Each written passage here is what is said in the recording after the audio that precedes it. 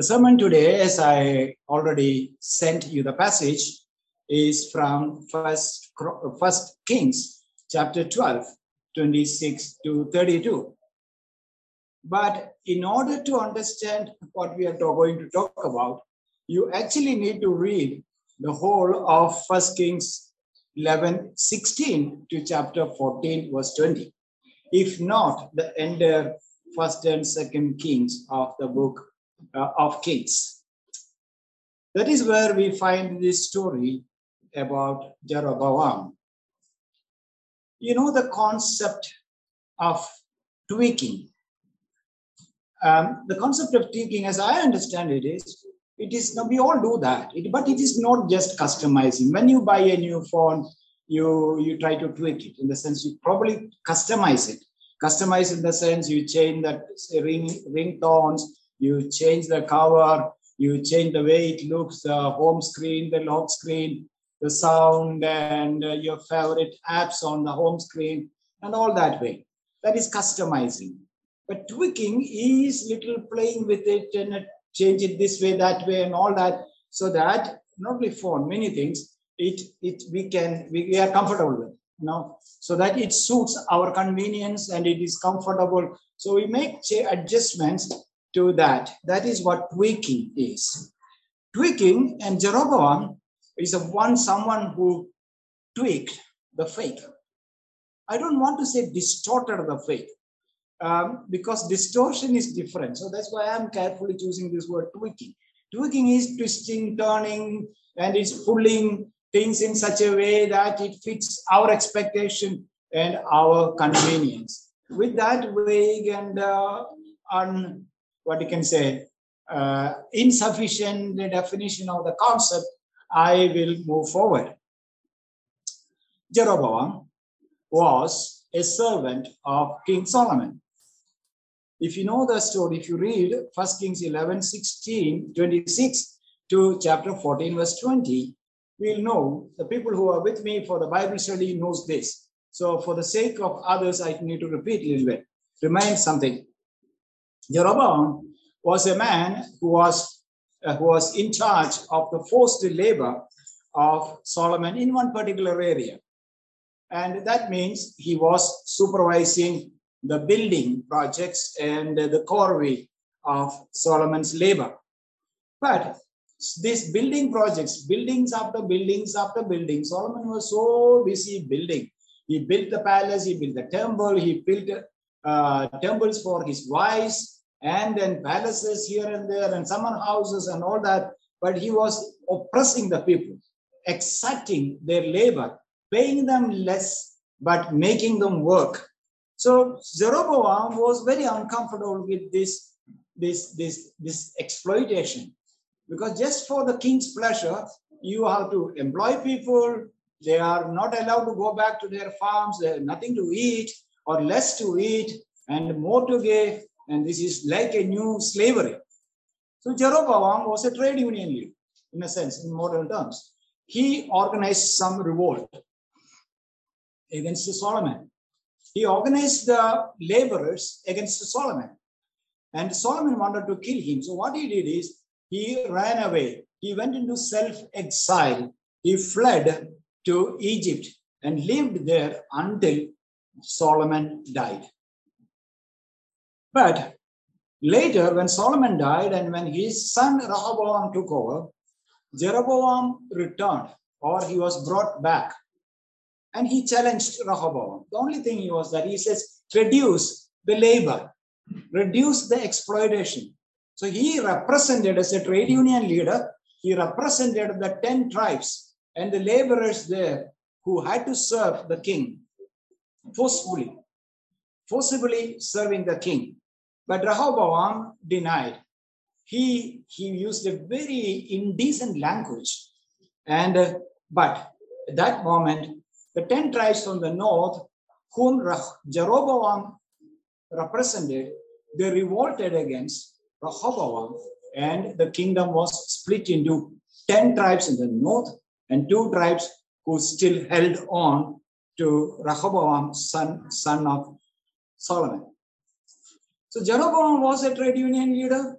who became a leader of a mass movement, then became the founder of the northern kingdom of Israel, which lasted another 200 years, up to 721. The whole thing began. The revolt happened in 922 BC. But he is known for fiddling with the Israelite faith. He fiddled with it. And that is considered as a sin. And if you have read Bible at least once, especially the book of Kings, both book of Kings 1 and 2, you will come across this phrase again and again and again, repeatedly. I thought of counting it, but then I gave up. The sins of Jeroboam, son of Nebat. This expression will come in the story of the northern Israelite kings. The sins, he walked in the sins of Jeroboam, the son of Nebat. It comes again and again and again. The Bible writer, the writer of the Bible, the 1st and 2nd Kings and Chronicles, kept on reminding the people of Israel, this is the sin of Jeroboam, the son of Nebat. Because he was so famous for that. In the sense, he was not famous. That is what? That is how people remembered him. What was the problem with Jeroboam? How did he tweak the religion? It was not a total rejection of Israelite faith, but it was simply making some adjustments. First of all, maybe in the first year itself, he installed 2 golden calves, one in north, Dan, and one in south, and said, this is Yahweh. And he built 2 sanctuaries in order to make it convenient for people. And he said priesthood should be democratic. He was very democratic in priesthood. So he said, whoever want to come to priesthood, you can come and serve the Lord. So he made slight arrangements here and there. He made some twisting here and there with the Israelite faith. And that's what the sin of Jeroboam, son of Nebat, is. Fiddling with faith. Tweaking faith. What is once entrusted to us. That is what Jude says. The faith that is once entrusted to us. You play with that faith. We play with that treasure so that it suits our convenience and immediate needs. Now, why did he tweak? Basically, because misplaced trust, or I would call it insecurity. Just that, nothing else. He felt very insecure. In 12:26, the passage that we read today, and Jeroboam said in his heart, now the kingdom will turn back to the house of David. The kingdom is divided. There are 2 kings here. There are 2 nations here. Our friends from Korea knows how after the Korean War, Korea was divided into north and south. People from Sudan knows that. And why we should go there. We also know how our nation was divided into 3 pieces once. Now that's a very difficult thing. But every nation every king has a responsibility to make sure that once it is divided, it remains divided. The pain that people in the borders between Pakistan and India goes through, or people in Bengal go through, because they have relatives on the other side. But the kings don't want that. It's the same problem. So he was very intelligent. He had the human wisdom. He don't want people to go back to the southern kingdom.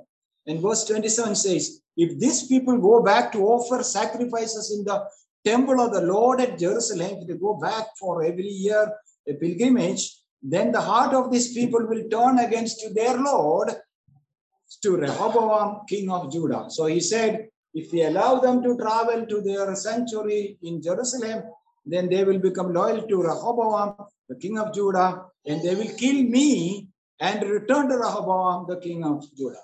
So in order to protect his interest, in order to protect his own life, in order to protect his kingdom and also his dynasty, he thought I should do something. That is why he built two sanctuaries, one in Dan and one in Bethel. So people who can conveniently go to two temples and worship a golden calf and call it Yahweh who brought them out of Israel, Egypt, and all that they can do. So his kingdom will be secure. It was personal insecurity, a sense of personal insecurity and fear that made him tweak the faith that is entrusted to him. Look at the people. Why? Why do people feel insecure? So that they fiddle with their faith. The faith they have now, after 10 years or 20 years of Christian life, is not what they had 20 or 10 years before when they started the journey. Why did they make adjustments and why did they customize their faith? First of all, they prioritized their political ambitions or their self-interest over trust in God. That is why we tweak. That is why people tweak with their faith, fiddle with their faith, because they prioritize their ambitions instead over trusting in God. They fail to understand or they underestimate the will of God. In the case of Jeroboam, he had a political interest to protect. He has become the king and he's leading 10 tribes now. The majority is with him. Lot of resources, human resources, lot of natural resources, and all that.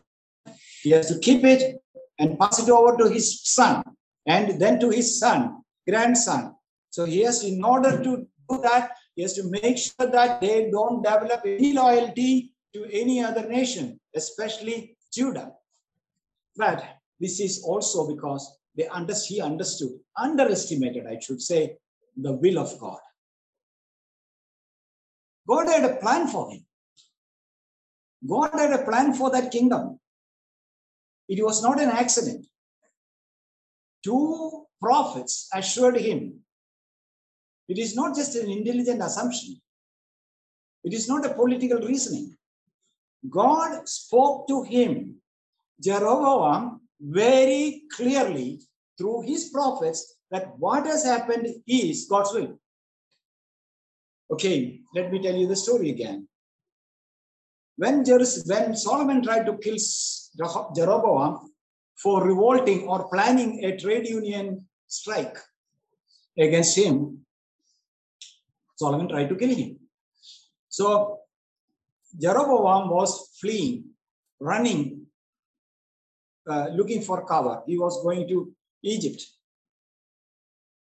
So a man called Ahijah, a man of God, a prophet, met him on the way. And this man appeared from nowhere and confronted Jeroboam, who was running for his life. You will find that in 1 Kings chapter 11, before this chapter. Verses 26 to 40. Ahijah comes wearing a new cloth, a new outer robe, you can say a coat or a suit. And he comes, meets Jeroboam, who is running away, fearful, to protect his life away from the wrath of Solomon. He comes and says, now stop. God has rejected Solomon, or kingdom, the kingdom of Solomon. So he took his coat, tore it into the new coat into 12 pieces, and gave 10 to Jeroboam as a sign, as an acted parable, and gave him and said, the Lord has torn the kingdom from Solomon, and he is giving you 10 tribes. And the 2 will be under the Davidic kingdom. And he instigated, Ahijah, the man of God, spoke to him what God has planned for him. You are going to be the king of the 12 tribes. And moreover, in that confrontation, in that course of that conversation, in verse 38, chapter 1 Kings 11:38, not only that, he repeated what God had promised to David. God had promised David a dynasty, sons who will sit in his throne. God has protection and all that. And what God promised to him through Nathan the prophet in 2 Samuel chapter 7, Ahijah repeats almost exactly, to Jeroboam and assures him, this is God's plan. This is not a mistake. This trade union strike or rebellion, and you are running away from it, but don't be afraid, go. But you are going to have the dominion over 10 tribes. And 1 Kings 11:36, 38, I think. And if you listen to all that I command you, God says through Ahijah, and will walk in my ways, that's an important condition, and do what is right in my eyes by keeping my statutes and my commandments, as David my servant did, I will be with you. And I will build you a house. House simply means dynasty. As I built for David, I will give Israel to you. That is the promise. God promised that just as I blessed David with a dynasty and with power, and I will give Israel to you. Probably meant the 12 tribes. We don't know. But when Jeroboam started his career, even before he started his career, he had the tremendous support of the prophetic word, the will of God. Then why fear? Then, after a few years, when the kingdom was really divided, when he became the king of the 10 tribes, or when they elected him or chose him or accepted him as the king of the 10 tribes up north, king of Judah, the southern kingdom, gathered 18,000 soldiers and planned to go against his kingdom. And within 24 hours, 18,000 people would have just marched over to Shechem and completely defeated an unorganized place, a kingdom which has no standing army, no defense. This is just born. Something that happened to the Palestinian territories in 1948. It didn't last for 24 hours. It was just vaporized. Similarly, that would have happened. Jeroboam kingdom would have been completely wiped out by the Judean army under the leadership of Rehoboam. You know what happened? God protected him. In 1 Kings 12, just above this 12 verse 26, there appears a prophet called Shemaiah. Shemaiah went to Rehoboam. When Rehoboam was ready to give, the army is waiting for the marching orders to walk or to go north and defeat Jeroboam in the battle, maybe kill him and destroy them and reunify. When 18,000 soldiers were ready, God sends a prophet called Shemaiah.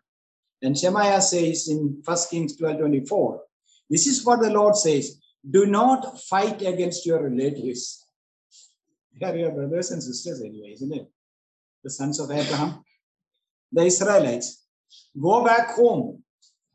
For what has happened, that's a division of these two nations, and Jeroboam becoming the king of the 10 tribes, is my doing. God says, this is my plan. So don't fight against my plan. So they obeyed the message of the Lord and went home as the Lord had commanded. So all these 18,000 people, their commanders and whatever it is, foot soldiers, cavalry or whatever it is, they all went back home because they obeyed the Lord. That was God's will. One night or within few hours, Jeroboam's kingdom would have been completely wiped out. But Jeroboam knew this. God has spoken through his prophets. So that is the will of God. So when you are right in the will of God, this is the funny side of it. When Jeroboam is right in the will of God and the purposes of God, why should you feel insecure?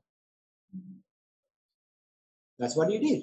He said, the people will go south every year, and then they will develop a loyalty to the king of Judah. And one day they will become more loyal to them, and then they will kill me. My kingdom will be lost. But your kingdom will not be lost. Because that's the word of God. So why do people tweak their faith? Why do they fiddle with it? Because people have terrific insecurity. Terrific insecurity. They feel that they have to add something to the plan of God. Buttress it. Like Uzzah did. See, the Ark of the Covenant had returned from the Philistine territory. They had to send it because they found it is very powerful. It's damaging their temples. It is damaging, killing people who looked into it. And when they were coming on the way, Uzzah tried to help. And God killed him on the spot. Because any help, we think that sometimes we are very patronizing people. But patronizing is okay. But patronizing God is not that good thing. Trying to think that God needs our help to keep things in place, to make his will happen. That is because God may need. That is basically discounting God's help, God's power. Why do people tweak their faith? The second reason is that they ignore God's warnings, the warnings of God. When Jeroboam went out of God's way and he was trying to offer a sacrifice in Bethel in the next chapter, God sends a man of God whose name is not at all mentioned in the Bible. And he knew, God sent a man to warn him. And chapter 13, 1 Kings chapter 13, verses 1 to 10. And Jeroboam was standing by the altar, ready to sacrifice. And this man came and prophesied against that altar. You read it at home. A powerful prophecy. And Jeroboam stretched out his hand to catch him. You know the rest of the story. If you don't know, you read the Bible. And, the man of, then there was a lot of things happened. The altar was split and things like that. I'm not going to that. But God gave him enough warning. Still, he ignored the warnings of God and he continued in his way. This is why people tweak. When we ignore the warnings of God, we become insecure. We need to adjust the faith to suit our tastes and our needs. God continuously speaks to us. Last week, those who are doing the Bible study in the book of Amos, that is the main thrust of the book of Amos we saw. God has been speaking. God has been warning them, repeatedly warning them. God has been giving warnings after warnings after warnings. And the book of Amos says, now the patience of God has run out. Now God is going to strike. You see, book of Amos chapter 8, we saw the three visions. The vision of locusts, Amos prayed, and God averted it. There was another vision, a vision of the fire. God was planning to send a fire, devastating fire, but Amos interceded and that was averted. Now, God is going to act. It's a plumb line. And he is going to knock the wall down, knock the 10 tribes, the nation down, because they are not straight according, they are not righteous before God. You're going to strike them down. And that means God has said patience. Now, Jeroboam kept on. He ignored the will of God, and he ignored the purposes for which God has appointed him, and he ignored the warnings. How many times the Lord has spoken to us through your daily devotion, reading the Bible, the songs that God's men and women sang, the sermons preached from the pulpit where you attended the church, this church or any other church. The warnings came. God's counsel came. But people chose to ignore it and found themselves in trouble. And when that happens, they try to adjust their faith, readjust their faith. There are various ways we do. The third reason why people choose to tweak with the faith once entrusted to them is a tendency for a regressive spirituality. We should grow in our faith. That is what God's plan is. Progress in our faith. Like that old book, classic, Pilgrim's Progress, the title itself says. It says incremental progress in our Christian faith. But here, Jeroboam's spirituality was, instead of being progressive, it was regressive. It was retracing. They have made big leaps of faith. They were in Egypt, the history of Israel. Then whom did they worship? They didn't know whom they worship. And Moses comes to them and with the help of Aaron and calls them, Yahweh has appeared to me, the God of the fathers has appeared. He's not saying your God has appeared because they have forgotten their God. God of your fathers appeared to me in the wilderness. And come, let's go to freedom, to new promise. And he calls them. God appears to them in Mount Horeb. God leads them 40 years in the wilderness. Then they enter Canaan. And they overcome their enemies. And they take possession. And they have a temple now. And they have a kingdom now. And they are a big, powerful nation, rather powerful nation. But instead of moving forward in their faith, Jeroboam is taking them back. You know the story in the Mount Horeb? When Moses went up to Mount Horeb, it is Exodus chapter 19, and he was having a good time with God. The people are waiting and waiting and waiting. He said, why Moses is not coming down? And when Moses is not coming down, so they said, okay, Aaron, do one thing. We came to see God. Moses said he's going to meet God. But no, we saw the thunder and we saw the lightning and we saw the smoke and all that. But where is God? So let's do one thing. We need to worship. No, we have to worship somehow. So why don't you make a golden calf for us? So they made a golden calf. And they started worshiping. And there was tremendous worship, amazing worship. And so Moses could hear the worship on the top of the mountain. Then when he came, what is going on down here? So they have this golden calf and they are all dancing around. They have sacrificed. The women and the men had given all their ornaments so that it can be melted into and a molten image could be made and all that sacrifice.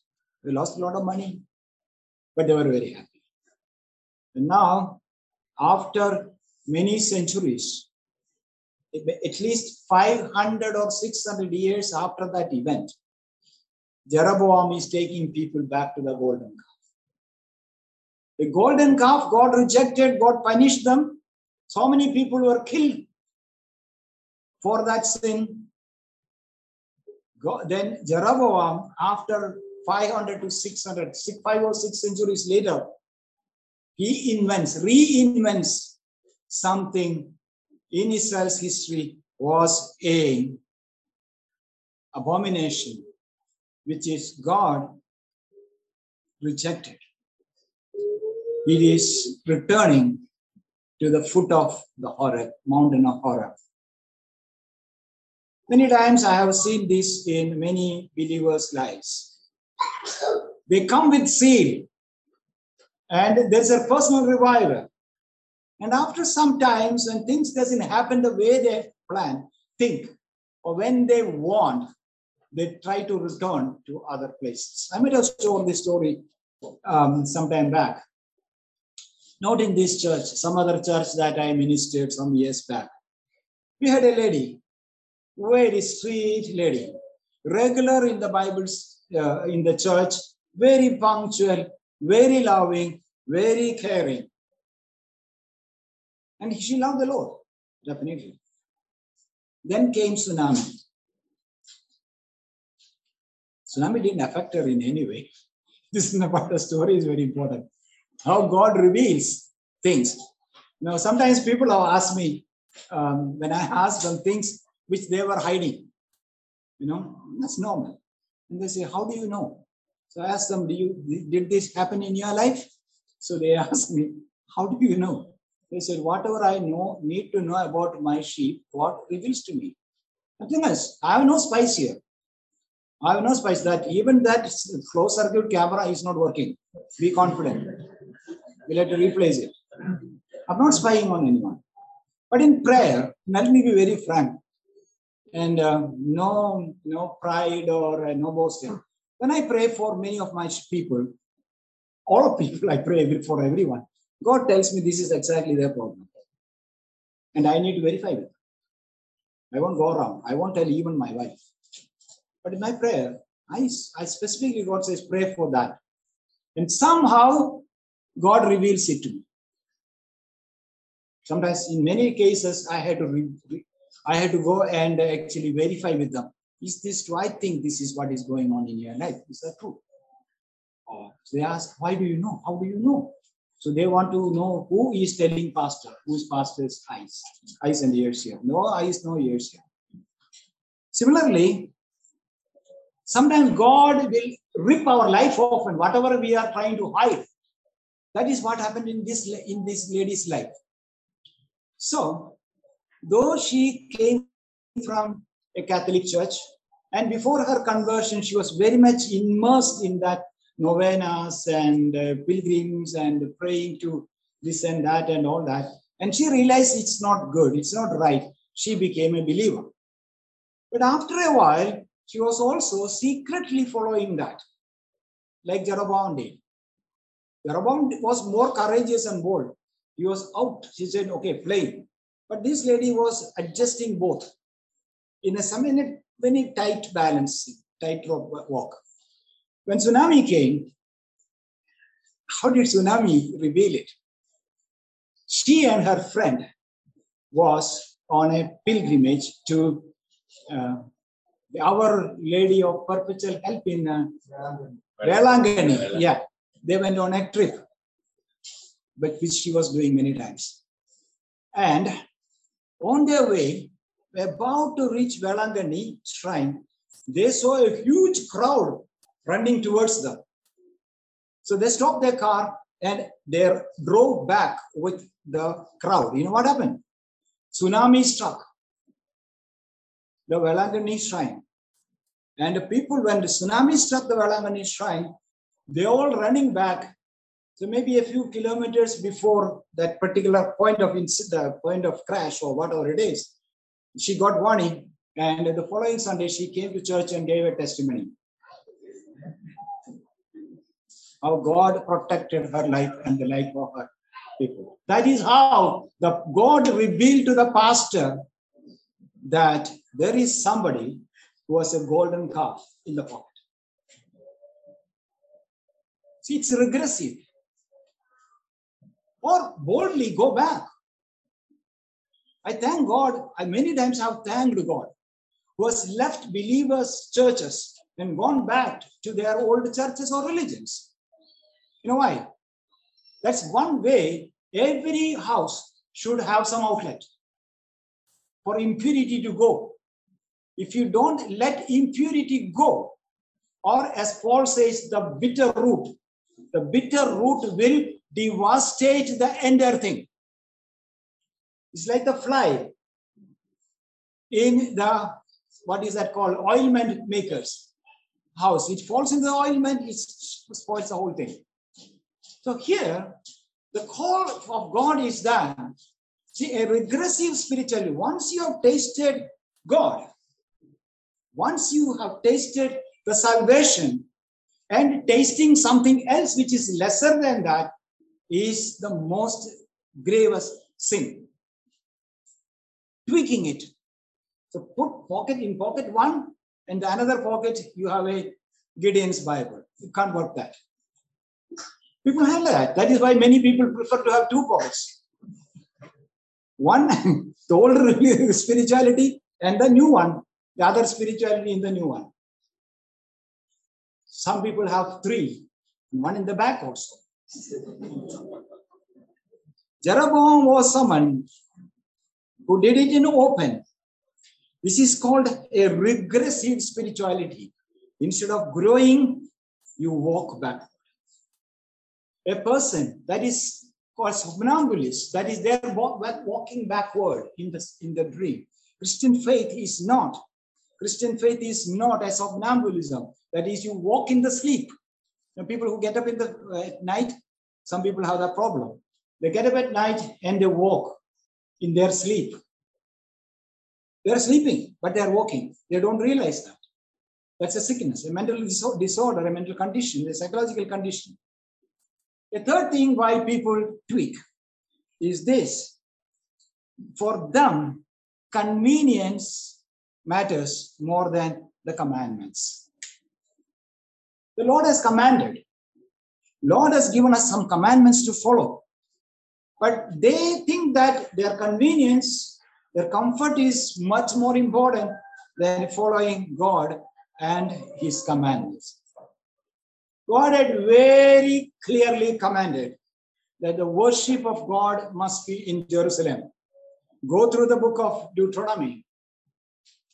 At least 16 times, very clearly, the book of Deuteronomy says, you should worship in the place which your Lord has chosen, which is Jerusalem. That is, this book was written before Jerusalem was, the temple was built there.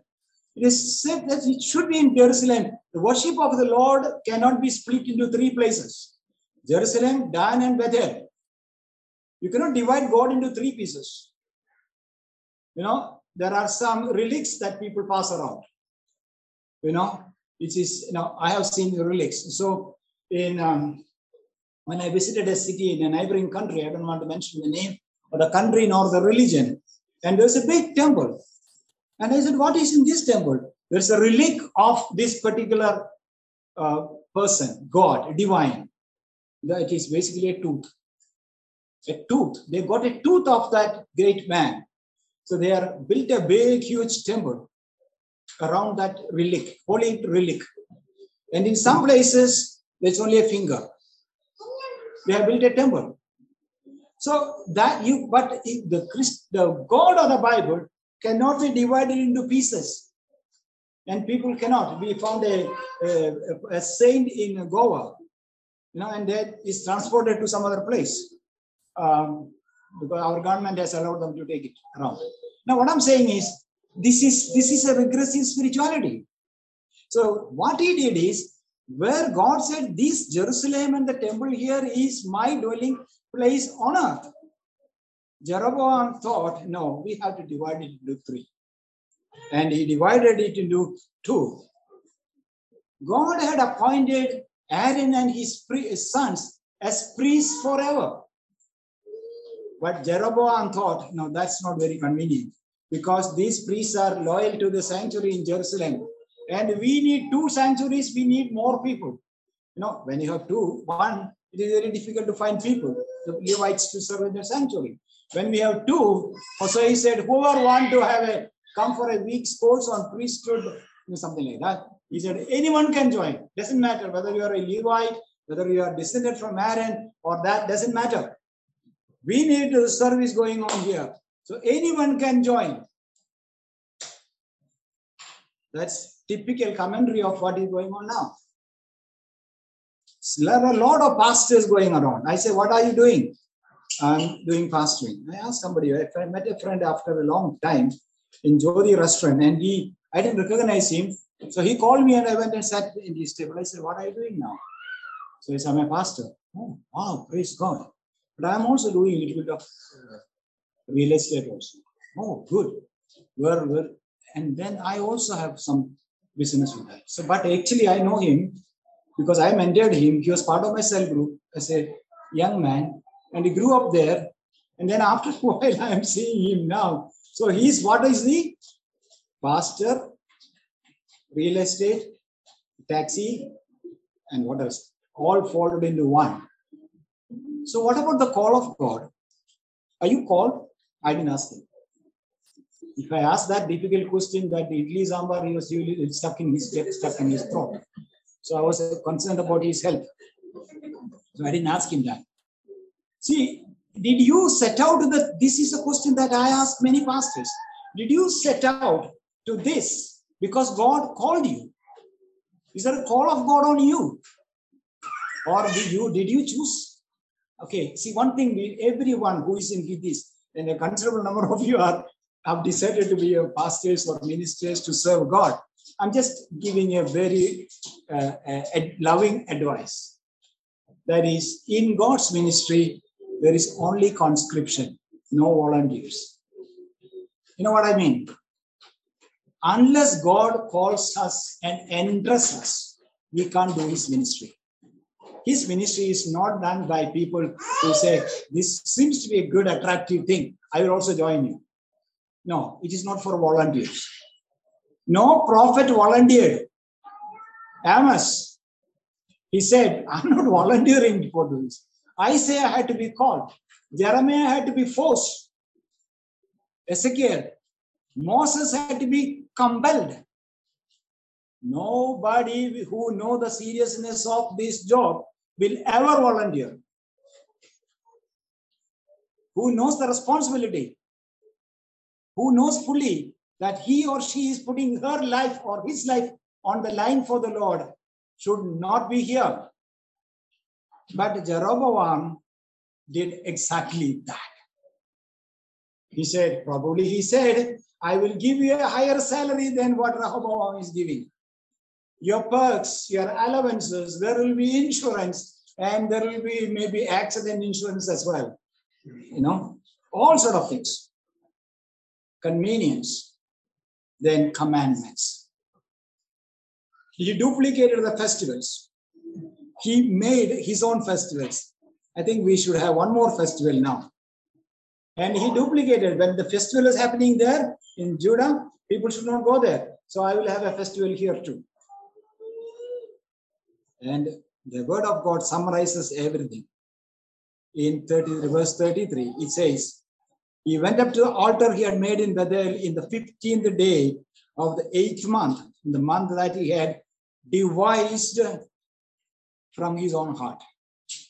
That's very important. The month that he had devised. You read the rest of the Bible, especially Deuteronomy and all that. The month and the date and the time was given by God. In that particular month, on the first week, in the first day, you should do this. But now he is doing in his own time. And he instituted a feast for the 10 people of Israel and went up to the altar to make offerings, following his own heart. Sometimes this is how tweaking comes. There are some small tweaking, serious tweaking, dangerous tweaking as well. And some people think that it's okay to, if you miss 1 or 2 Sundays, it's okay. You can make it up by a YouTube video. You know, today is Sunday morning, I should be in the church with other brothers and sisters, and I should be worshiping the Lord. That's okay. Today I will go for a show, film. And then I will be back by 12:30 and lunch in some other place.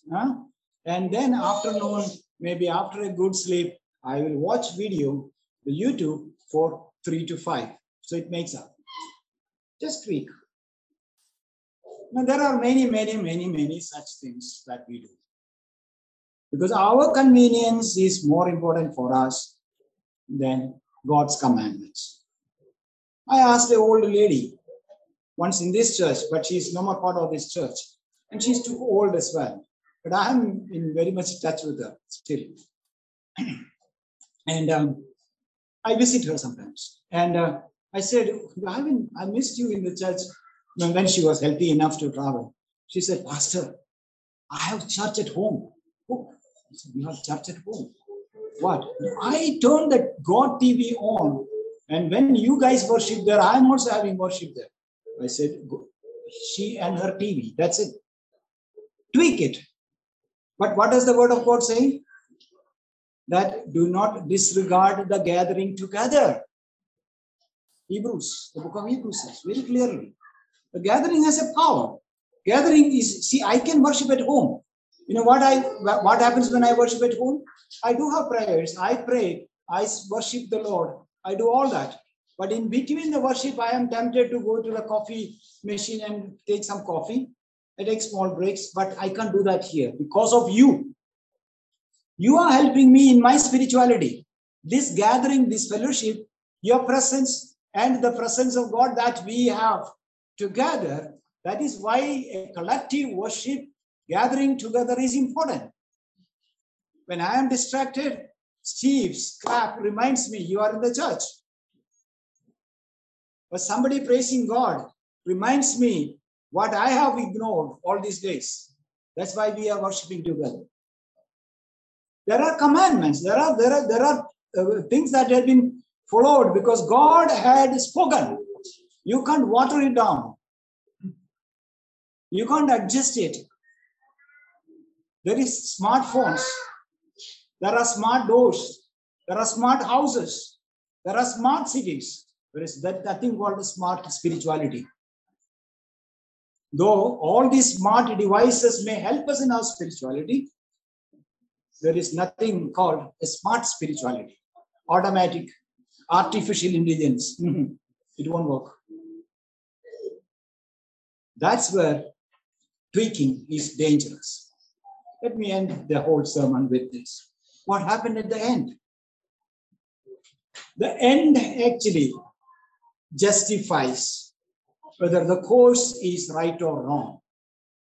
Throughout Jeroboam's life and the life of the kings of Israel who followed the sins of Jeroboam, the son of Nebat, God had warned them.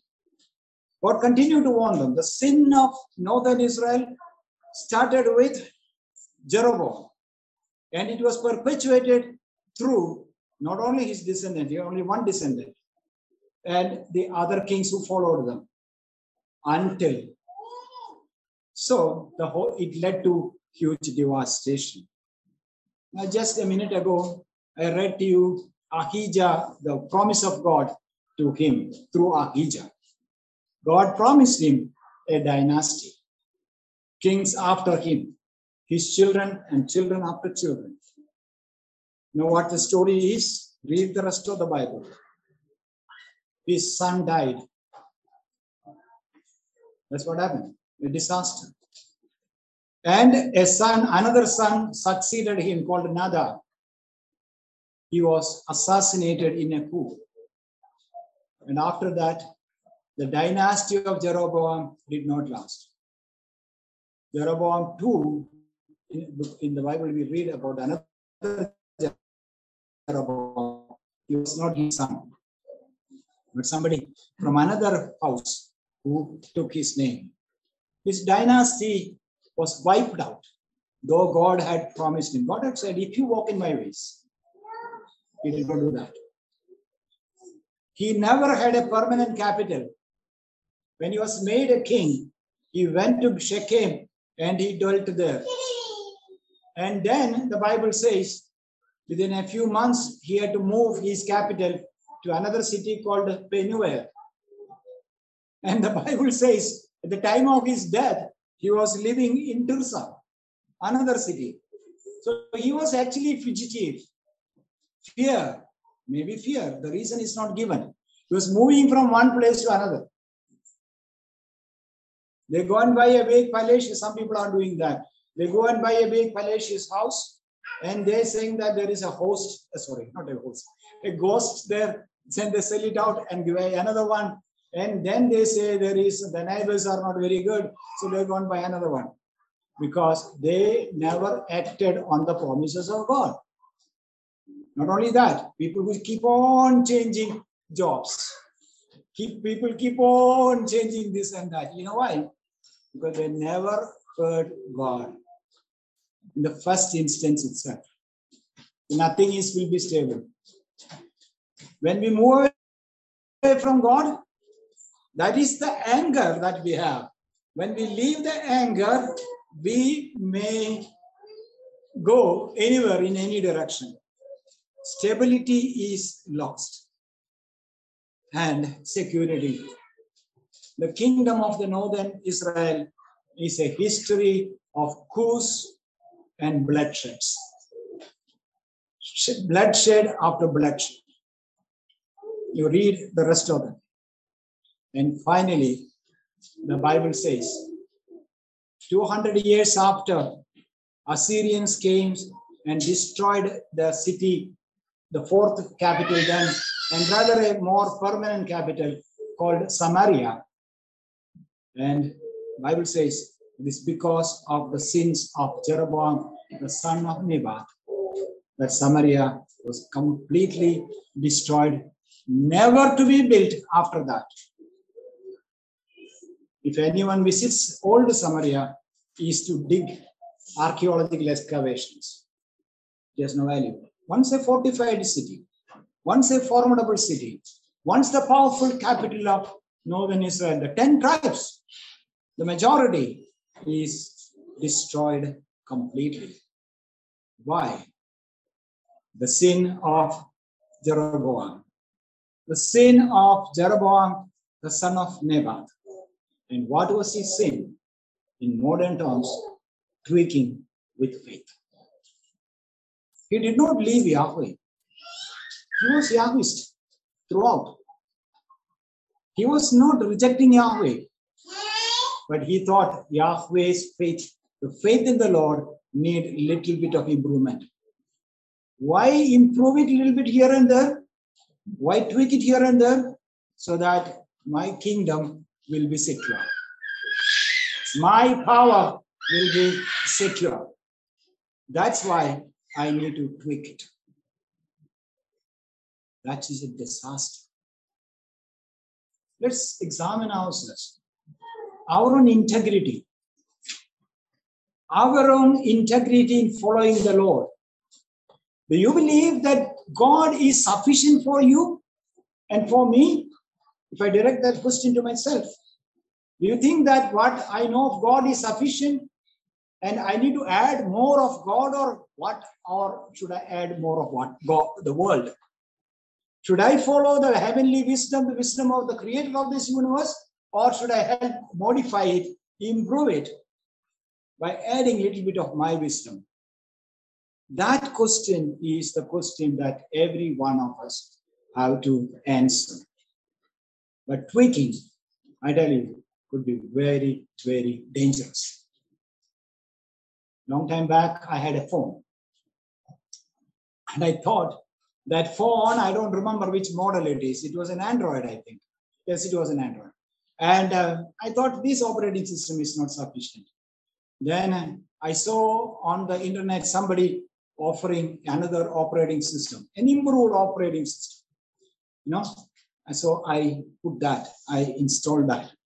And the phone was fast, it was amazing performance. But the problem is, it was not developed by a licensed phone. It was all developed by somebody who lived in Calcutta, a 16-year-old guy. Then finally, after a few months, maybe his mom said it is time for the IIT entrance exam. So she might have taken the phone from him and he didn't update. There was a lot of glitches. And my phone, 32,000 rupees in those days, broke. Going for tweaking. Buying tweaks, doing tweaks can be dangerous not only for our phone, but for also our walk with God. Let's close our eyes for a time of reflection.